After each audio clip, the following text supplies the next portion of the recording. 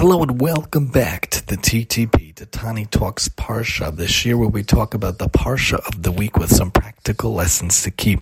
We've come to Parshas Vayishlach. Vayishlach has, of course, many exciting episodes, some tragic episodes, some very sad episodes. But overall, another parsha that has lots of stories. Of course, the idea of Yaakov meeting Esav seeing the children, Esav asking to walk along, and Yaakov says no.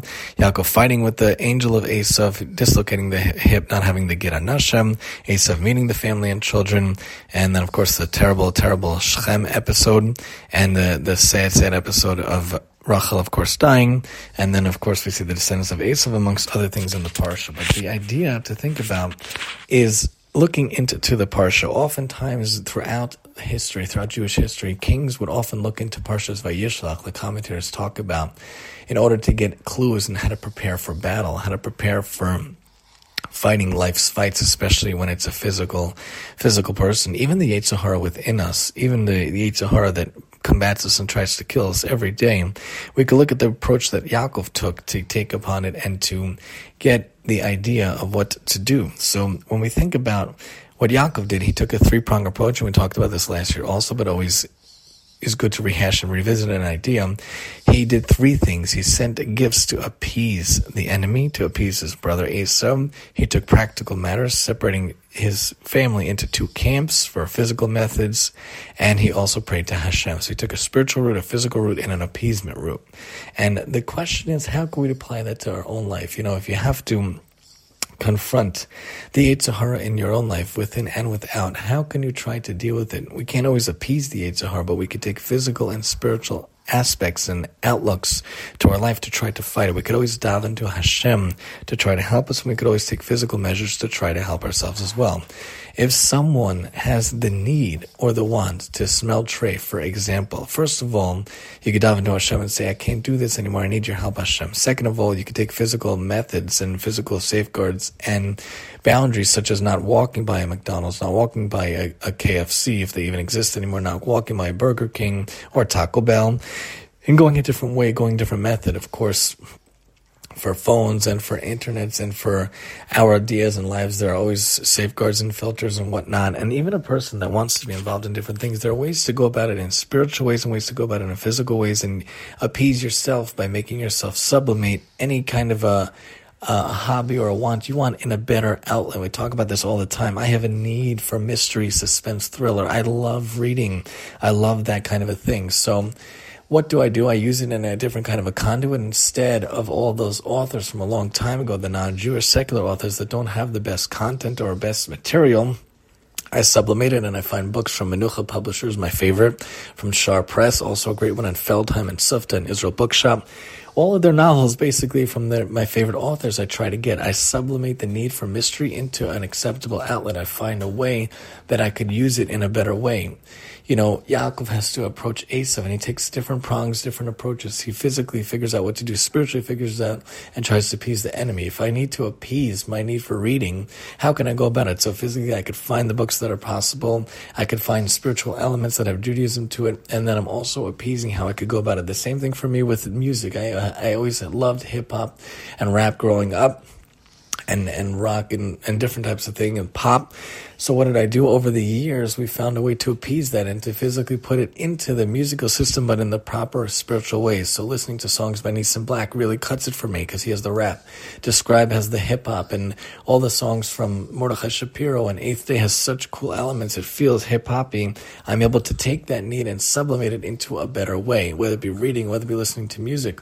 And we could find different shows and different things and elements to read and to be involved in and to sublimate ourselves. How could we take what we need in order to go about this? Whether you're battling the Yetzer Hara, you're battling a real thing in life, or battling a real physical enemy like the kings who would look into passages of Parshas Vayishlach, you can go about it by figuring out ways to go about it. We could sublimate those needs in life and translate it to something that's much more powerful. I love to speak.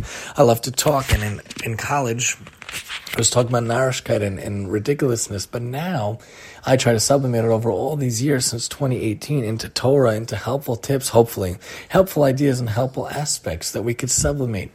Yaakov knew to go about things in a physical way, in a spiritual way, and in an appeasement way. Those are the three aspects. In our lives, we could also do that, whether combating the Yetzer Hara privately or publicly, or whether dealing with things as a society or as a thing as a whole.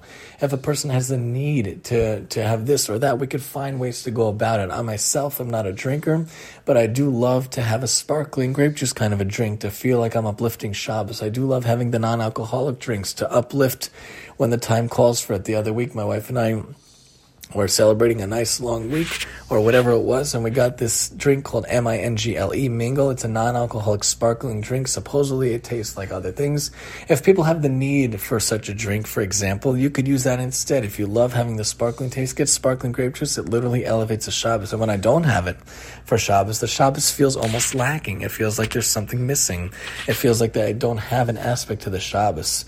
So I can't speak to the fact of what other people will go through, but of course I could tell you personally what I do for myself, needing the music, needing the reading, needing the involved in the kind of a wonderful, non-alcoholic kind of a drink to uplift my Shabbos, uplift my Yom Tov.